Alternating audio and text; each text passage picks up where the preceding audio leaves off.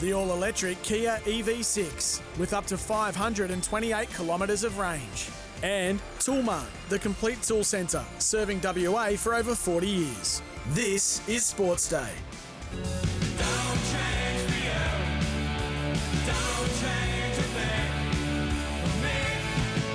thing. Yes, great to have a chat to Michael Pratt, who had a bit to do with Bobby Hill. Give us your thoughts on who's likely to contest the big one next year. If you had the crystal ball out, which way would you go? Come on, for what it's worth, and we'll see if there's a common thread amongst the Sports Day WA listeners. Tempera Bedshed text machines there for you, 0487 736 736. A silly season started, and of course SEN runs AFL Trade Radio, all thanks to Continental Tyres.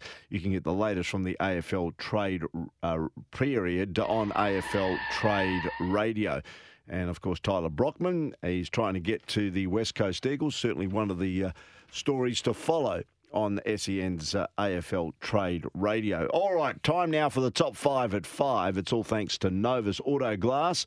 There's one near you, 13 22 34 is the number. Top 5, the big stories from the last 24, 48 hours. Let's roll from number 5. Number 5.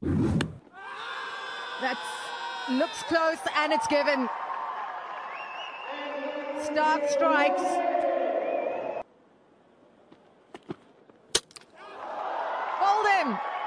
Brilliant from Stark.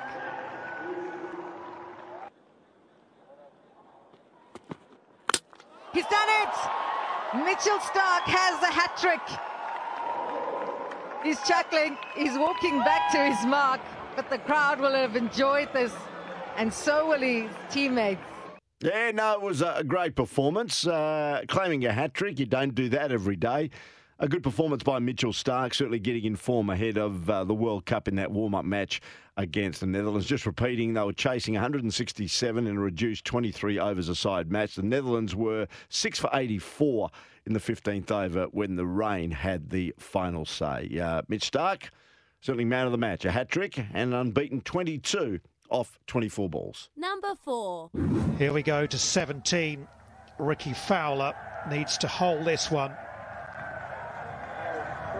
Otherwise, it is all going to be confirmed. The scoreboard will change. Tommy Fleetwood wins that match 3-1. Europe get the point. And it is Europe who wrestle back the Ryder Cup here in Rome.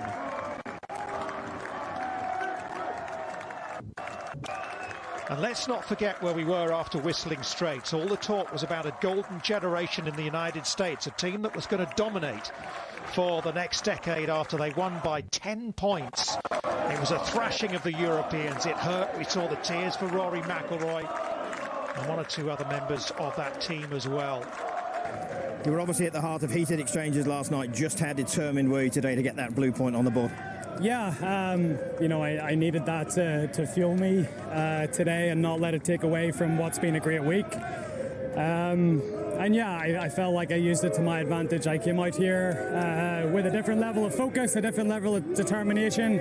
I think it actually, in a way, gave the whole team a bit of lit a fire under our bellies a bit. And I just wanted to come out and win another point for Europe. I'm emotional again. Take your time. I'll make a nice long question. Once we got here, or actually ever since Whistling Straits, I was so disappointed in my performance there. To come here to Rome and to get 4 points for the team, it means a lot to me, and hopefully we can just get it done. There's Irishman Rory McIlroy at the Ryder Cup. In fact, he had a bit of a verbal altercation with one of the caddies actually in the car park after one of the rounds. But Tommy Fleetwood enjoyed the winning moment as Europe regained the Ryder Cup from a battling US, wrapping up 16.5 to 11.5 victory despite a blistering American singles charge. Now, the USA remain without a win on European soil since 1993, while neither team have lifted the trophy away from home in 11 years. Number 3. Richarlison and Son scores. It's Porro. Oh, it's an own goal. Joel Matip. has presented victory at the very last to Tottenham. And congratulations. Do you enjoy leaving it late? What an end Me? that was. Yeah, I wasn't running, mate. I'm all right. Yeah, no, it was a fairly eventful finish again, and obviously pleased to come out on the positive side. Yeah, look, I think I've been at pains to say that I don't have a schedule I'm marking it against. You know, it is what it is, but fair to say that, you know, we've had some, you know, significant challenges in the first sort of 7 weeks of the season, and the way we've dealt with them, I've been really pleased. Yeah, for sure, 100%, and including today. I mean, you obviously you want to put the game to bed a little bit earlier than what we did, but sometimes when you score that late, it just helps, you know, continue to build that belief within the group and the spirit within the group that, you know, we have that in us to go to the last minute. So, yeah, all these things, you know, like I said, they're not by design.